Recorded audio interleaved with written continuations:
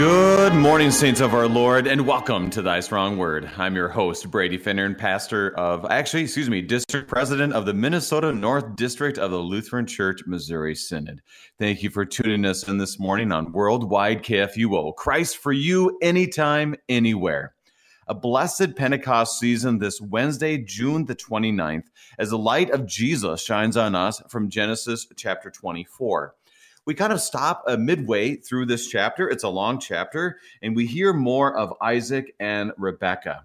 It is right on the next stage as we hear of Sarah's death and burial, and it's just a reminder for us that it's a time of grief. It's like losing your bride, and then the family moves forward. Both Abraham and Sarah are gone. He's not gone, but Abraham is old. He lost his bride. Now, what is going to happen next? That's why I think Genesis is a very much so a practical book where it shows us the reality of this world. And it is important for us to remember that they were people as well in the scriptures. And ultimately, it points us at lineage back to our Savior. As we hear the word of God this morning, open up your Bibles, put on your Christ goggles, for the gifts are ready for you. Thank you to our friends at Lutheran Heritage Foundation for your support of Thy Strong Word. Visit lhfmissions.org for more information, lhfmissions.org. Helping us to be strengthened by God's Word, we welcome back Pastor Adam DeGroat of Calvary Lutheran Church in Rio Rancho, New Mexico. Pastor DeGroat, happy Pentecost and welcome back to Thy Strong Word. It's good to be with you, and how have you been? Life is good. I think the common line, and you know this as well, God always gives us what we need. Wouldn't you agree? Absolutely. And sometimes in an abundance where we need to figure out sometimes just what to do with all the blessings that are given. But he always provides, and he always provides a way. So thanks be to God. Thanks be to God. So tell us what's going on for you, Pastor, your family, and the work of the saints at Calvary Lutheran. Well, of course, I'm always bringing that different aspect, of course, as we go through into the summer months of the season of green. We at Calvary are on the 1-year lectionary, so we're in the season after Trinity, so we're going in and coming into the prodigal father, prodigal son, whichever way you want to see that particular parable for this week, and things are busy in the summer, and all sorts of different things are going to be happening in July, so it's going really well. So. Is it summer up there in Minnesota yet, or is it still winter? Well, there's still, I tell you what, when it hit July 1st, then I finally took my winter gloves and my stocking cap, as we say in Minnesota, and I put them away. July 1st had to happen before I did that with confidence. So yeah, it is summer officially, and we are enjoying every minute of it. That's good. And that lasts to the 4th of July. Is that correct? Yeah, July 5th is when we get afraid of snow once again up here in Minnesota. Well, so you guys enjoy it up there as much as you possibly can. I know the mosquitoes get bad during that time of year, but and the road construction is the next piece. Yeah, the road construction comes as well. So anyways, but Pastor, it is a joy to have you with us again. And I think, this is kind of one of those texts where you kind of heard it before, but we kind of go from Genesis 22 and then we kind of plod along in Genesis. But here, this is going to be a great text. So can you begin our time as we look at God's word and begin our time in prayer? I'd love to. In the name of the Father, the Son, and the Holy Spirit. Amen. Lord God, you have caused all holy scriptures to be written for our benefit. And so as we enter into Genesis chapter 24 this day, we ask that you would send your Holy Spirit to lead us and to guide us, that we may know not just of the history of the world, but we may know of our heritage, from where our Savior has come, and by what means God has provided this most precious Savior who has shed his blood for the forgiveness of our sins. We thank you for your faithfulness to us, and we know that you will be with us this day. In Jesus' name we pray. Amen. Amen. If you have any questions concerning our text today, send us an email, kfuo@kfuo.org, or call us on this live program, 314-821-0850, 314-821-0850. Now, Pastor, let's begin this way. Chapter 24. Give us the first 41 verses.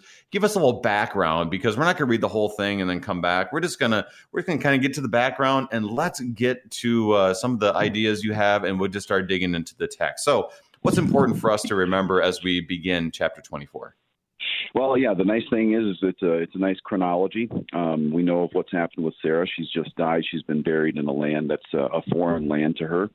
Abraham's been received very well and has been able to bury his wife and is now approaching his old age. But also the other thing to remember, too, is that, as was prayed before we began, is that Christ is all over this particular chapter. And there's a number of different verses that we'll see as we go through the text where it's connoted most especially with the capital letter, or the capital word Lord, capital L, Lord, as we'll see as we go through these 41 verses. But there's also two references to the angel of the Lord, which I think a lot of times we overlook and we forget that that's Jesus too. So it's an interesting thing. You have the Lord there that's with them by virtue of his presence, but there's also the angel of the Lord who is attending to them. And the wonderful thing is the message is always the same. So we'll see a lot of that figuring prominently. But the other thing, too, and I think this is important in our day, is that this particular text, for those who are listening that maybe, are in touch with the culture and the things that are going on in our world, this is not a text about ethnicity. It's not a text about race or bloodlines. In any way, shape, or form. What this is really a text about is the fact that God has made a promise to Abraham back in Genesis 17. It's going to be fulfilled right before his eyes. That's what Abraham wants to see before he dies. So he sends Eliezer out. And he's going to go out to obviously find a wife. And that's one of the wonderful things that we remember about marriage, is that marriage is given, of course, for the mutual love and the sharing of love with one another, intimacy that goes with that, but also the procreation of children, one of which, and most prominently, will be the birth of our Lord Jesus Christ through this very line. So I think that's the most succinct summary that I can think of for this particular chapter, most specifically the first 41 verses. I think that's great. I think I'm ready to dig in. Are you ready? How about it? Let's do it. All right. So Genesis 24, we'll begin in the first verse, and we'll be going a few verses at a time. We'll be reading from the English Standard Version as we hear the word of God. Now Abraham was old, well advanced in years, and the Lord Yahweh had blessed Abraham in all things. And Abraham said to his servant, the oldest of his household, who had charge of all that he had, put your hand under my thigh, that I may make you swear by the Lord, the God of heaven and the God of the earth, that you will not take a wife for my son from the daughters of the Canaanites, among whom I dwell, but will go to my country and to my kindred and take a wife for my son Isaac. So, Pastor, I'm going to stop there because this just is something that, you're a father. I'm a father of 3 daughters, and just kind of like, oh boy, like what's going on? This goes back to a time we don't like as Americans, where they're trying to set up marriages. This is not good. Let's just stop reading this chapter right now and go to the next one. But what's really happening in that culture and for us today to think about? Well, I think the thing to remember, too, is that, as we're approaching the 4th of July, and what a wonderful heritage we have here in America. But I think the other thing to remember, too, is that in that particular section with regard to the Canaanites, and we'll get back to that. But I think to remember that as Americans, we're also, there's something that goes with that, too. We are Christians within America. And what we have to understand is that what we've done, what we've approached, or how we've approached specifically marriage, is very differently than how God does. And that's what's happening here, is that we can look at the people that are here and think that Abraham is trying to arrange the marriage. But I think as we get into the following following verses, rather, we'll see that there really is an arranged marriage. And arranged marriages are really happening still in our day, but they're not really happening in the way that we think that they are. Because what we're seeing in this particular chapter is that there is someone arranging the marriage, and that's God. And so God knows from the time that he makes the promise to Abraham back in Genesis 17, he knows who Abraham's wife is going to be. He ordains that to be so. As a matter of fact, Sarah is there, and her name is changed to Sarah, and Abram's is changed to Abram. But he knows who the sons of Abraham will be. He knows who their wives will be. He knows who their children will be. There'll be a great nation, a multitude of people, and most especially, I think the thing to remember, what God is arranging in all of this is yes, practical marriage. but most specifically, God is arranging for our salvation. And I think that's the wonderful thing about this chapter, is that he's setting everything in order according to his gracious will, in order that we may know that Jesus has come from this very line, and that God from the very beginning is fulfilling his promises for us. So then the other thing too that's interesting about this is that, a lot of times, my son's name is Knox and my name is Adam. And I got to tell you, Pastor Finneran, I've not really, well, in some ways I've lived up to my name of Adam, as Luther reminds us often, is I'm often reminded of the old Adam very often, but I'm also reminded of the new Adam that Christ, of course, is for us. But in the Hebrew culture, this servant that's being talked about in verse 2 is Eleazar, and his Hebrew name really literally means God is my helper. And so we can't overlook that fact that God has given this servant Eleazar, who's a servant of Abraham, the next in line, not a son, but a servant, to go out and to see to this commissioning, so to speak, that Abraham gives him. But remember that it's not a commissioning that's necessarily given. It is given by Abraham, but it's given ultimately by God.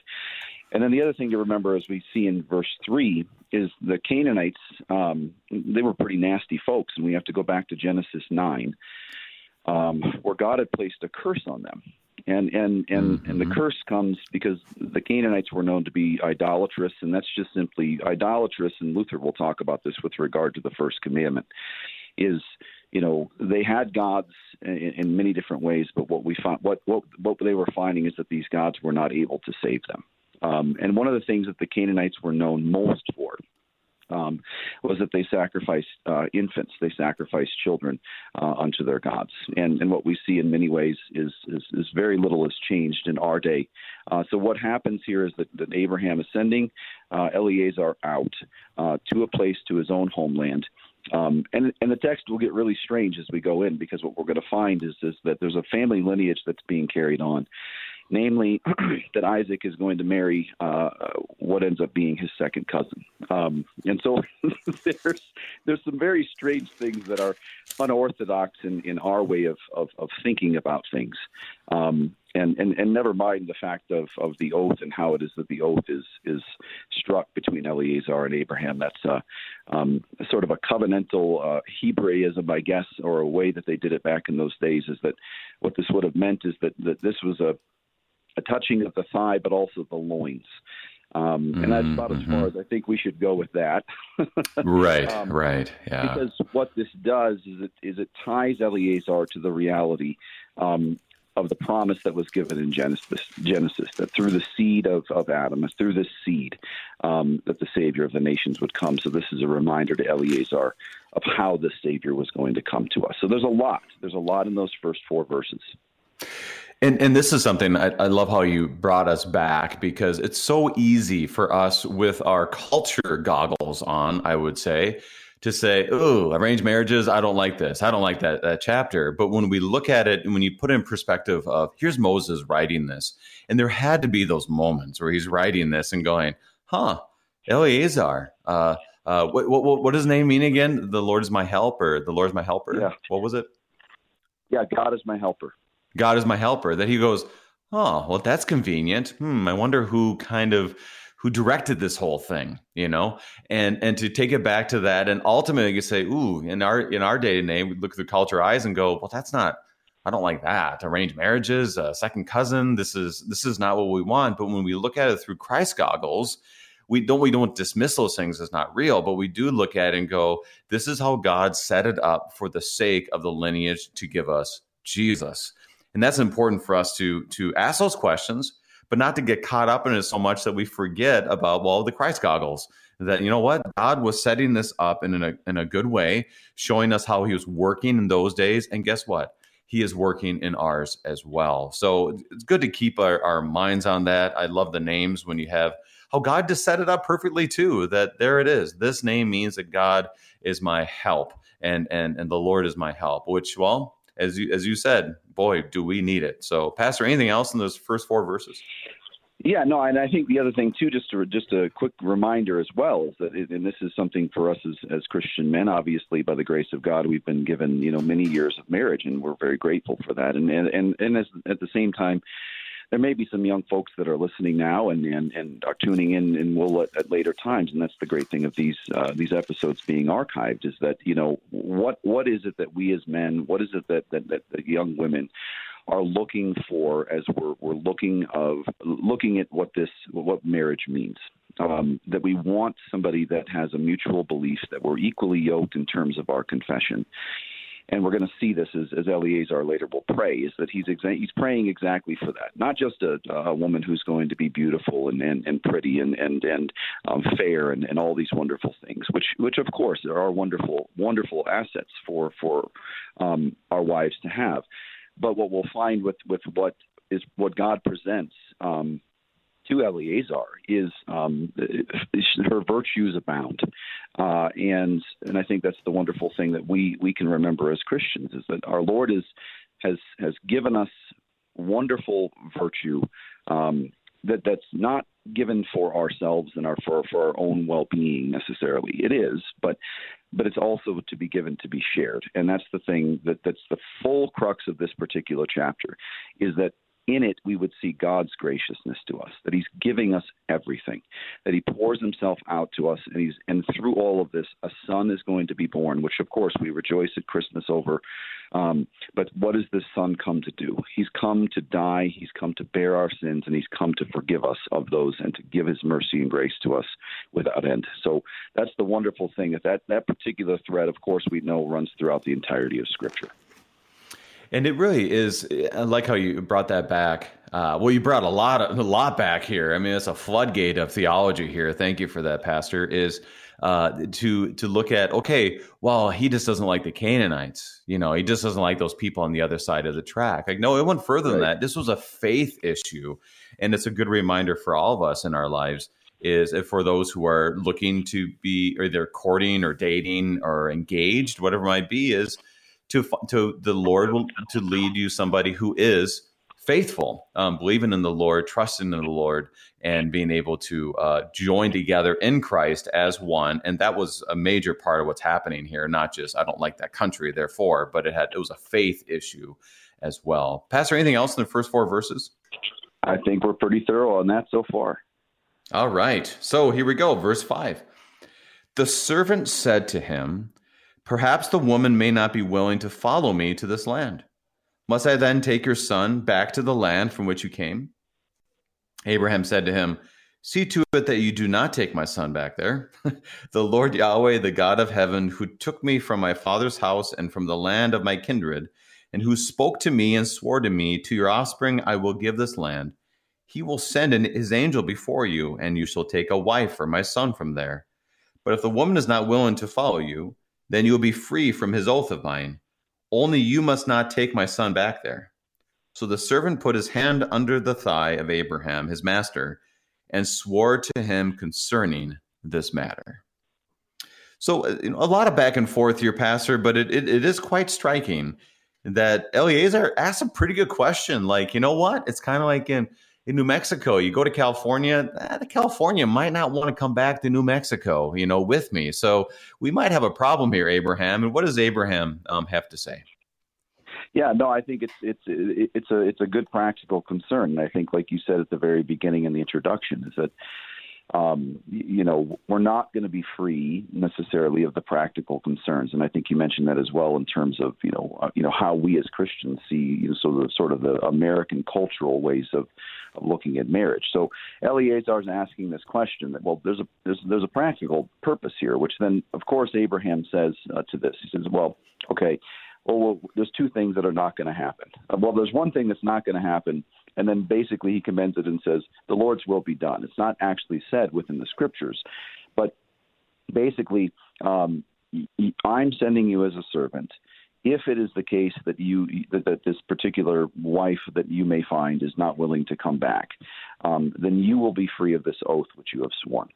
And what the wonderful thing about that is that, I'm commissioning you to do this, but yet if it's not the case, then you'll be set free of this, which is a wonderful sort of a gracious way that Abraham is treating Eleazar. We see in this is the great love that Abraham has for Eleazar.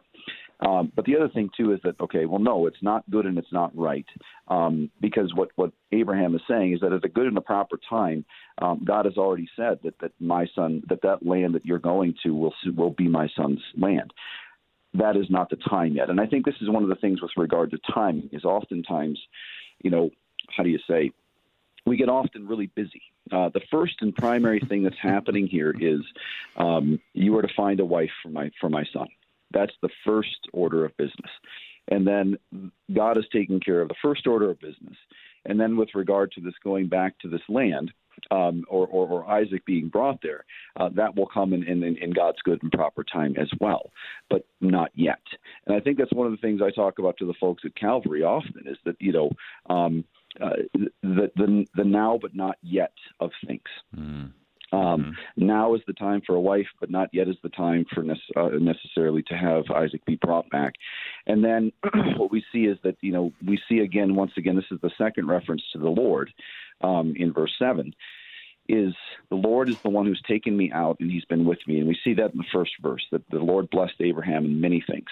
And so he's brought me from my father's house and spoke to me and swore to me. And he said, your offspring, I will give this land, and he will send his angel. And there we see this other reference, and we'll see it again in verse 40, where we see this reference to the angel of the Lord. So my Lord has taken me out, and yet the angel of the Lord will be sent before you. In other words, Christ will attend to you. And how sorely do we need that, Pastor, in this day and age, to know that this God who is incarnate, Jesus Christ our Lord, continues to go with us wherever we go. So what we have here is the full attendance of God with Eleazar as he attends to this task that he's been given to. And so the other thing too, and I don't know if you had gotten to verse 8, I think you did, but we see it even in verse 8 that Abraham's not even absolutely sure of who Yahweh will provide. That's true. Okay, so what Abraham is sure is that God will provide. What he's not sure of is who it is. And so yet he prays and he's open to who God will provide, because God is Abraham is understanding that God is doing all of this, yes, of course, for his own good purposes, but he also does it for the good purposes of Abraham and for his lineage and for his household. And that's where we put on those Christ goggles, put on those faith goggles. I mean, and be honest, when I say that, God is putting those on us. I mean, this is not a matter of, now I'm going to put those Jesus goggles on. I'm going to put that faith goggles on. No, this is all a gift from the Lord.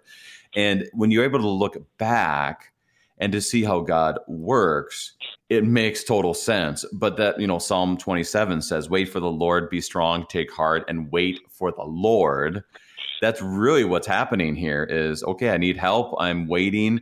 And for me, I don't know about you, Pastor, but I don't like waiting. And so this is a test of faith that you're seeing with Abraham. Like you said, verse 8, it's like, well, this might not actually work. So I'm going to trust the Lord here. We're going to put ourselves, do the vocations that God has called us to do, which is, to help my son find a bride.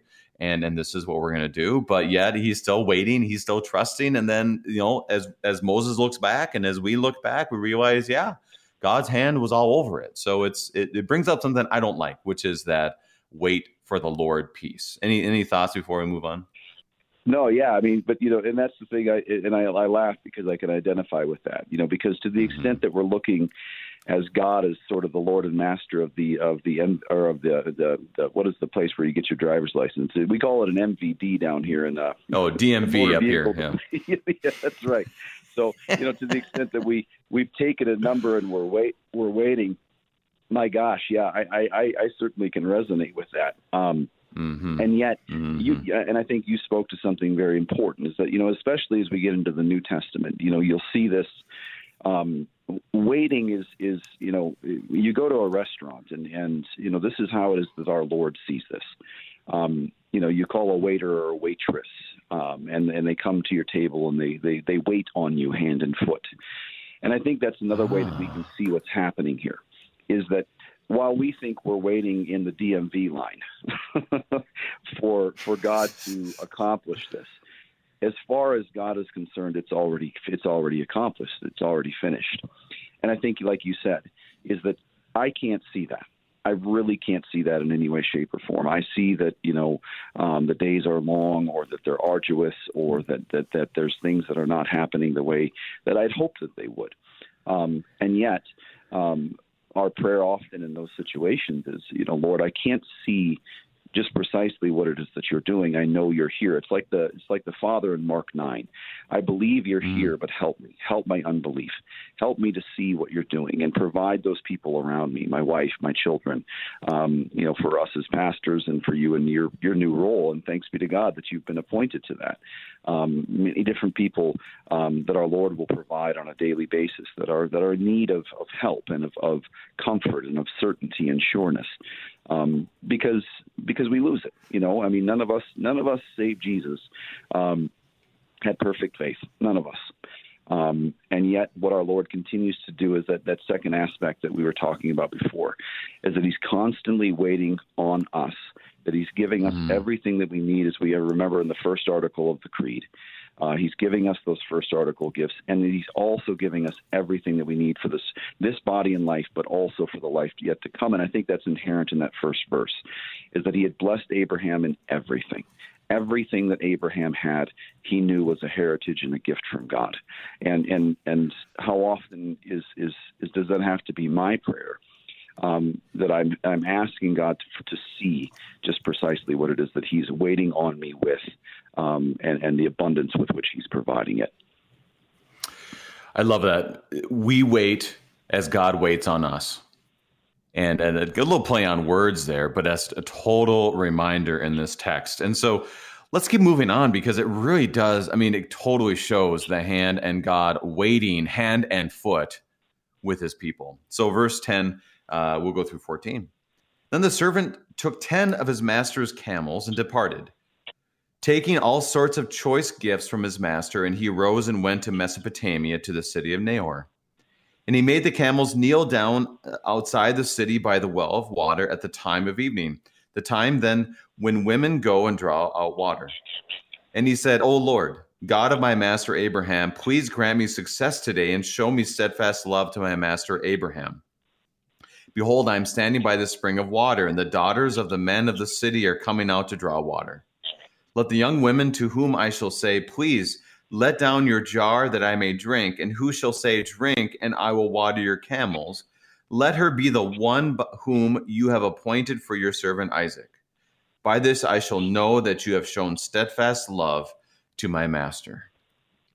So the servant came, brought some camels, and started to pray. Pastor, with about a minute before our break, what are your first thoughts as Eleazar shows up and prays and has a very specific prayer? Yeah, no, he really gets to brass tacks there, doesn't he? This is what I'm hoping to see, and open my eyes to see it, and yet, here he is, this servant of this great and prosperous master, Abraham. And what's beautiful about this is that you see the humility of Eleazar, the God of my Lord, my master. But what we then see is this is exactly what we see in the Lord's Prayer when we say Our Father. But yet Eleazar continues to pray to this God. He knows that the God of Abraham is his God, and he knows that he can pray to him and he will hear him, and will provide for him, in this particular task that he's been set out for. But I think we could talk a little bit more about it. I know that break's coming up here, but I think verse 14 is a very important verse, because there is some pretty specific things that Eleazar is asking for. Well, let's get to that on the other side of our break. We are studying Genesis chapter 24 with Pastor Adam DeGroat, and we'll be right back.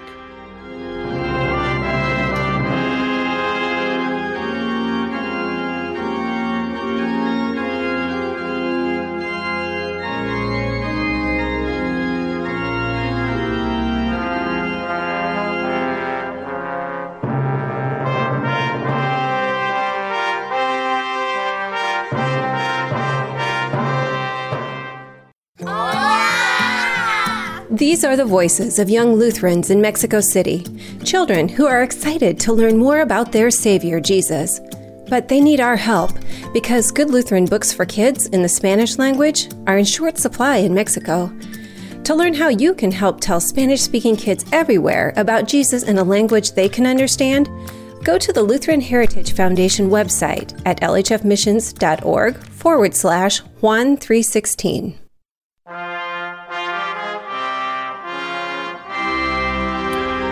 And welcome back.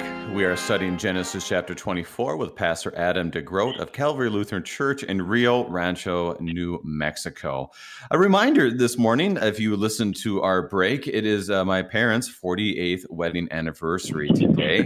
They sponsored today on KFUO. And if you are interested in sponsoring a day here on KFUO, it's a real simple process, but it supports the ministry around the world. KFUO, proclaiming Christ for you anytime, anywhere. Give KFUO a call and you'll give you more information. But happy anniversary to my parents as they remember their parents. And it's a wonderful witness as we look at today in our text about marriage and the importance of that as Christians and how God has ordained it. So, Pastor, we were talking about verse 14, and you wanted to make some more points with that. It is something we can easily overlook. Like, he just is he knows that the good-looking gals go and get water at noon. That's all he's thinking about here. But, Pastor, you're saying there might be more. Yeah. Well, first and foremost, and thank you for making that point. I did hear that little ad there in the break about your parents' anniversary, and I thought I heard the last name Finneran. That's right. So happy that anniversary to them, and there you are, Pastor, as a lineage of that wonderful marriage, and thanks be to God for His faithfulness to your parents and to you. And I think thanks be to God. That's exactly what a great segue into what we're seeing Eleazar pray in verse 14, because he's understanding the graciousness of his master, and he understands, and this is one of the things that we know so much about as Christians. We love because Christ has first loved us, and Eleazar knows graciousness because Abraham has shown him graciousness.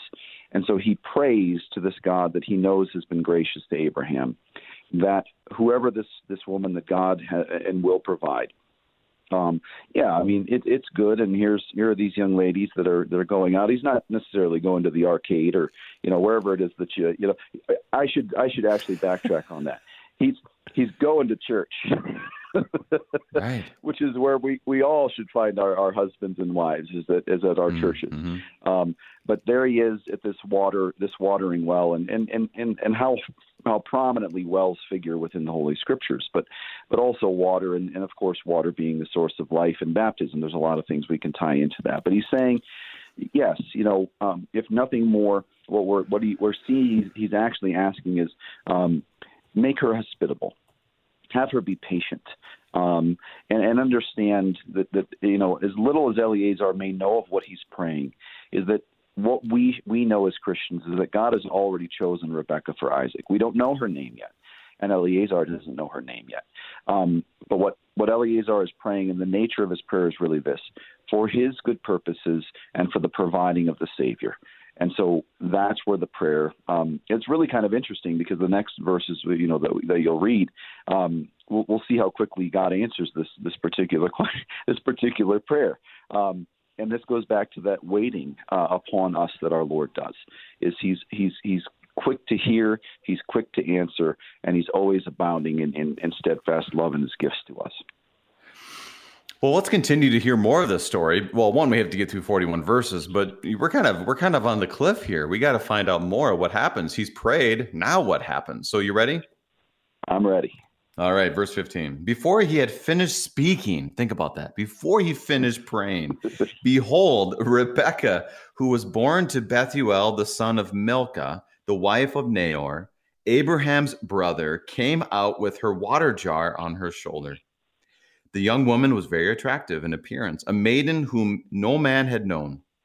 She went down to the spring and filled her jar and came up. Then the servant ran to meet her and said, "Please give me a little water to drink from your jar." She said, "Drink, my lord." And she quickly let down her jar upon her hand and gave him a drink. When she had finished giving him a drink, she said, "I will draw water for your camels also until you have finished drinking."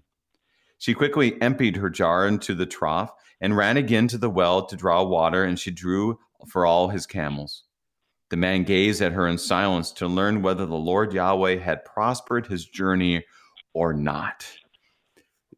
Oh, that's so much fun. This is so much fun. So break this down, because guess what? The Lord, before he's finished praying, answers his prayer. Go for it. Well, sure. I mean, and there's collects that we have, and the collects, of course, as we see them in the divine services, are just those little prayers that sort of collect. They collect all the thoughts of a day. But, there's collects that pray exactly this, is that, oh, Lord, who knows all that we ask, or all that we pray before we even ask or even know.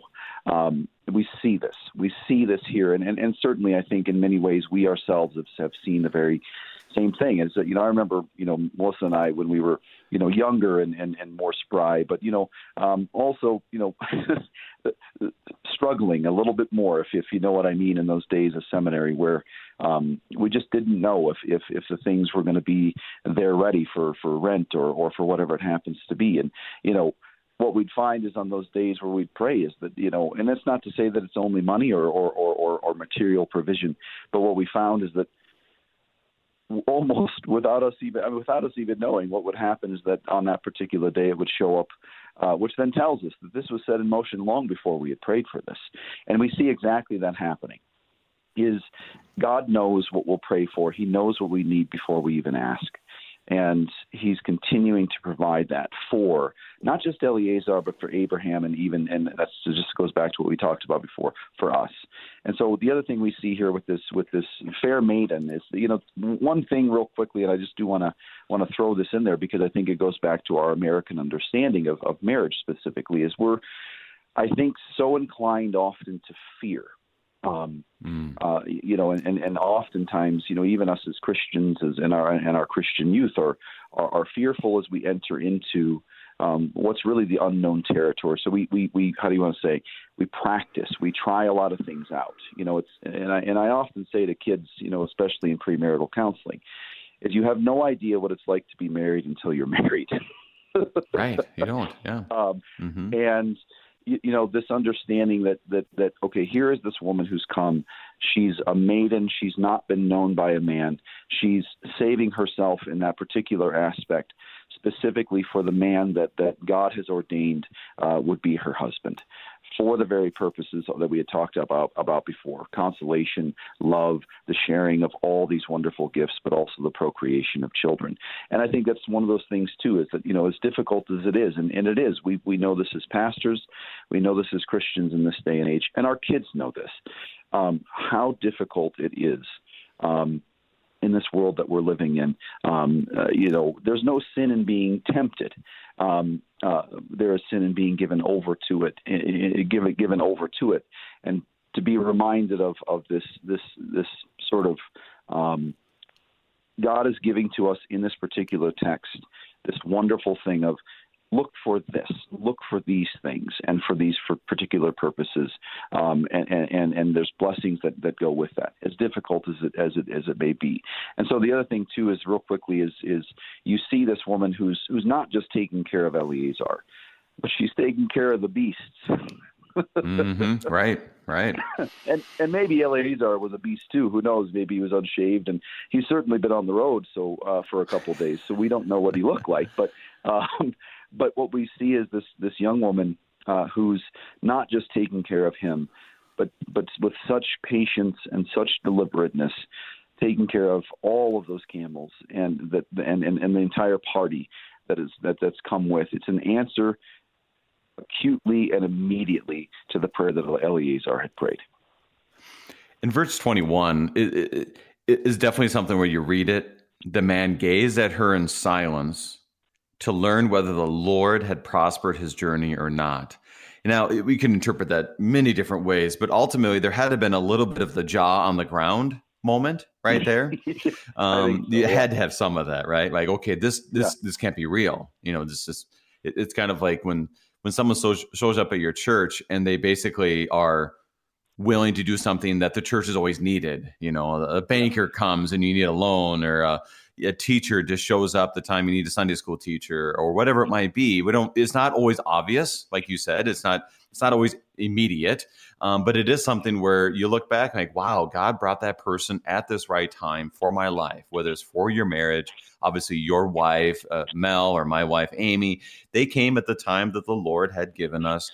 And there's times where your mouth kind of goes to the ground. Like, that's amazing, because the only way that works is because of the grace of God. Your thoughts before we move on? Sure. No, I think it's that line. I mean, what is man that you're mindful of us? I mean, what is man that you're mindful of him?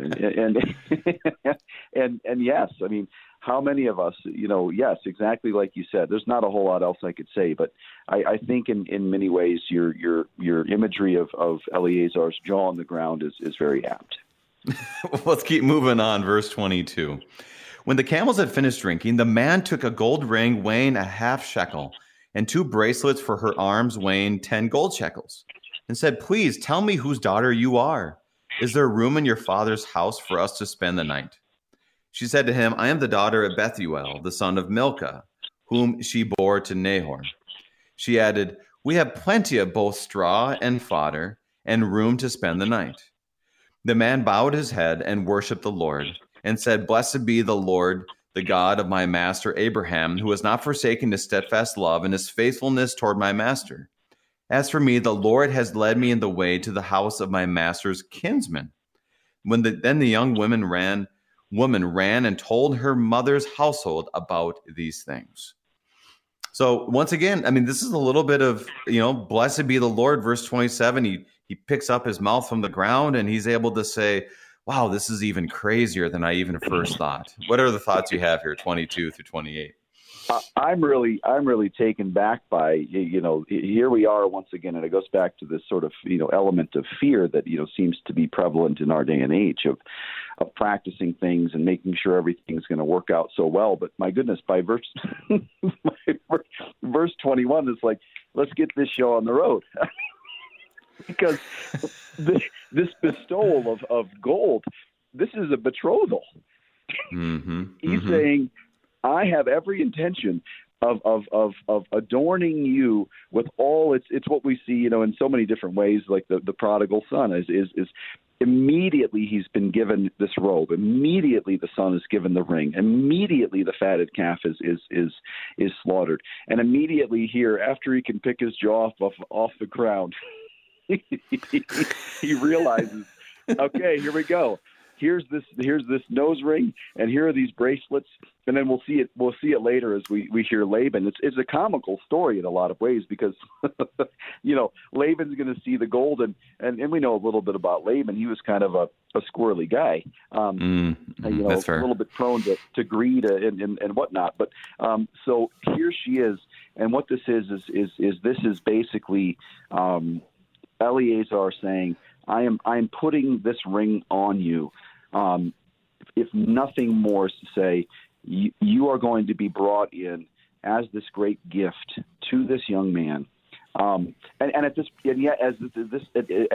at this particular point, there's nothing Rebecca can do except run to go talk to her mothers, in this other home, and then later we'll see that the father is then brought in. Specifically, it's the brother is brought in to this particular situation. We don't know where the father was, but this is verse 22 is the beginning of this betrothal, where it's saying, no, it is good and it is right, and it is clear to me as Eleazar that this is the one who God has provided for my servant's son. And then you begin to see it immediately. He goes into this prayer of thanks. So there's a lot of prayer. In verse 27, it's a prayer of thanksgiving. Blessed be the Lord God of the master of Abraham, who has not forsaken his steadfast love and the faithfulness toward my master. As for me, the Lord has led me in the way of the house of my master's kinsman. So what you're seeing there is going back to verse 21. You have the answer by verse 27. Yes, it's true. My journey is arduous, is hard, whatever. We don't even know. We're not given to know that. But I think we can take that and remember that, in our arduous journeys of life, this waiting on the Lord, which maybe has seemed like being in the DMV line, is actually been the other way around. That while we've waited, God has waited on us with gifts beyond what we can imagine. It's just a wonderful, wonderful text. It really is. It's something. And first of all, you can tell that Pastor DeGroat is having a great time. I'm having a great time with this.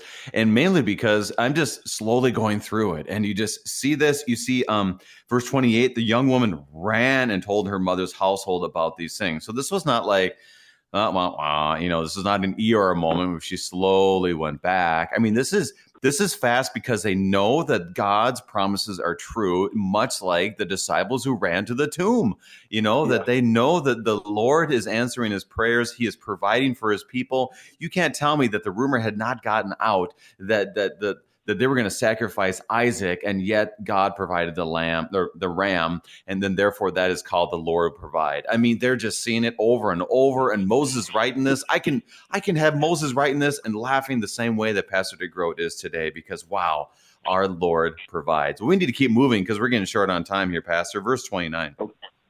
Rebekah had a brother whose name was Laban. Laban ran out toward the man to the spring. As soon as he saw the ring and the bracelets on his sister's arms and heard the words of Rebekah, his sister, thus the man spoke to me, he went to the man, and behold, he was standing by the camels of the spring, at the spring. He said, "Come in, O blessed of the Lord Yahweh. Why do you stand outside? For I prepared the house and a place for the camels." So the man came to the house and unharnessed the camels and gave straw and fodder to the camels. And there was water to wash his feet and feet of the men who were with him. When food was set before him to eat, he said, "I will not eat until I have said what I have to say." He said, "Speak on." Now, before we get to that point, Pastor, I do want to just kind of make sure we get all of these things. The next part is even more pure gold. So 29 through 33, it sets it up. Here's Laban. He's coming in. He's going to test the spirits, if you will, to make sure that this is legitimate. What does he find? What does he see? Well, sure, yeah. I mean, and I think what you see, two things. One, Laban is, he's maybe running out for different reasons. I mean, that's true. That's true. He sees the gold. I mean, that's true. Yeah, good point. He knows that he will benefit from this, and I think we see that, as we'll see later. He'll replace Rachel with Leah, as Jacob later will figure into the stories. But then Jacob, of course, is 7 years, and Laban will trick him. He's a deceiver. But this is what I love about what we remember too, is that even though there's this trickery, there's this curiosity, whatever it happens to be, God's graciousness will not be tamped down. It won't, because even if Laban is wicked, and I don't think we can make this assessment at this particular point of this chapter, but what we see is that even if Laban intends this for his own purposes, and this is where we see Joseph, what man intends for evil, God intends for good. And so the camels are fed, and all these wonderful things they're taken care of, regardless of why Laban goes out. But then he goes on, and I'm sorry I'm having such a good time with this, but he says simply, here's Eliezer. He's saying, I'm not going to come in. I'm not going to even eat any food. I'm not going to take any comfort until I know that I have fulfilled the oath that my master has sent me out for. I'm here for the primary purpose. And I think this is what we remember as churchgoers, is we are here at the church for a primary purpose, and most specifically because of the salvation that the Savior gives to us. And so that's the thing. This marriage means that there will be a Savior unto all mankind. God has ordained it. God has arranged it. And until I get this worked out, I'm not going to eat a lick of food. I'm not going to rest in any way, shape, or form. And then Laban, generously, whether he wants to or not, we don't know, he says, "Speak on." So yeah, right. It's a wonderful thing. Wonderful. It's just, like I said, it's pure gold. Of course, not referencing the gold that Laban noticed, but pure gold as far as a story that you have these moments when you, for example, I'll just say this. On Sunday, I went to an installation of a new pastor, church in northern Minnesota, and then I went to an ordination and presided over an ordination and installation of a new SEM graduate. And I tell you what, there's those moments during something like that where you want to say, speak on. You want to hear these pastors' story. You want to hear the congregation story. You want to hear all this is all coming together, and you were able to say, speak on. And it's almost like you're leaning in just to hear a little bit more. That is the anticipation, the joy of seeing God at work in our lives, which ultimately points us to Christ. So let's continue on. Verse 34 till the end. We have about 6 minutes left in our time. He said, I am Abraham's servant. The Lord God, the Lord Yahweh has greatly blessed my master, and he has become great. He has given him flocks and herds, silver and gold, male servants and female servants, camels and donkeys. And Sarah, my master's wife, bore a son to my master when she was old, and to him he has given all that he has. My master has made me swear, saying, you shall not take a wife for my son from the daughters of the Canaanites, in whose land I dwell. But you shall go from my father's house into my clan and take a wife for my son. I said to my master, perhaps the woman will not follow me. But he said to me, the Lord Yahweh, before I have walked, will send his angel with you and prosper your way. You shall take a wife for my son and from my clan and from my father's house. Then you will be free from my oath, and you will come, and when you come to my clan, and if they will not give her to you, you'll be free from my oath. You know, I'll admit this to our listeners right now that, boy, this is kind of a tease. It does end in a very important part. And I don't apologize for that, because you can listen tomorrow when we study again. But Pastor, right now, build this up even more for us. He says, speak on, and he speaks. We have about 5 minutes left. What do you got? Okay, well, it's good. What I love about verse 35 is you know, and I think, you know, especially for our young men, is remember, this is a betrothal. It's a proposal. And what Eleazar is saying is you see that in verse 35 is it's not necessarily that in all cases, you know, I remember this as a young man, you know, when I asked my wife to marry me, Pastor Printer, and I had nothing. I really had no flocks and herds. There was no silver, no gold, no male servants or female servants, camels or donkeys. I had an old truck that was a 1989 Nissan pickup with a rusted out bed, which you in Minnesota would be familiar with. Absolutely. Praise be to God. Yeah. Right. You know, and yet, you know, it's one of those things that we reassure our young men, we reassure our young women of this, is that we as young men have something even better to be able to give. And that's one of the things we remember as husbands and as fathers, is that, you know, we're tasked with this understanding that we are to bring our families in to hear the word of God, to hear our Father who speaks to us, and the Savior who has saved us and all people. And that's one of the most important things that we can bring, because remember, this is, yes, it's a text of temporal riches. Of course it is. But not to get bogged down with the temporal gifts. We can be so inclined to worship the gifts rather than the giver. Is what Eleazar is saying is Yahweh, God, has been gracious. And this your daughter, this your sister, will be brought into this. And even greater than all these temporal treasures of earth is that through this woman is going to come the very Savior of mankind. And that's implied, because it's like you said, is that these people understand they have the same God. They worship the same God. They expect the same things from God that Abraham that Abraham does as well. And so you see that we have this, to sum it up, is that if nothing more, if we have nothing else to give in terms of temporal riches, you know what? That's the great thing about getting older, is that someday you will. Someday you will. But maybe, you know, if nothing more, if you're a young man right now that has maybe nothing in terms of temporal riches to give, you have the very gift, the greatest gift of the forgiveness of sins, to be able to bestow to your wife and, Lord willing, someday your own children. And this heritage will grow up around you. And I'll sort of joke with you here too, is that even if you end up a pauper for all your days, maybe one of your sons or daughters will become rich and famous, and then as a result. But I digress. It's just to say, simply, not that we affix to the gifts of the temporal gifts, but we affix and are solely focused on our Lord and God, who is the great giver of the gifts that this world cannot give. And I think that's one of the major things we see as we segue to the latter part of this chapter.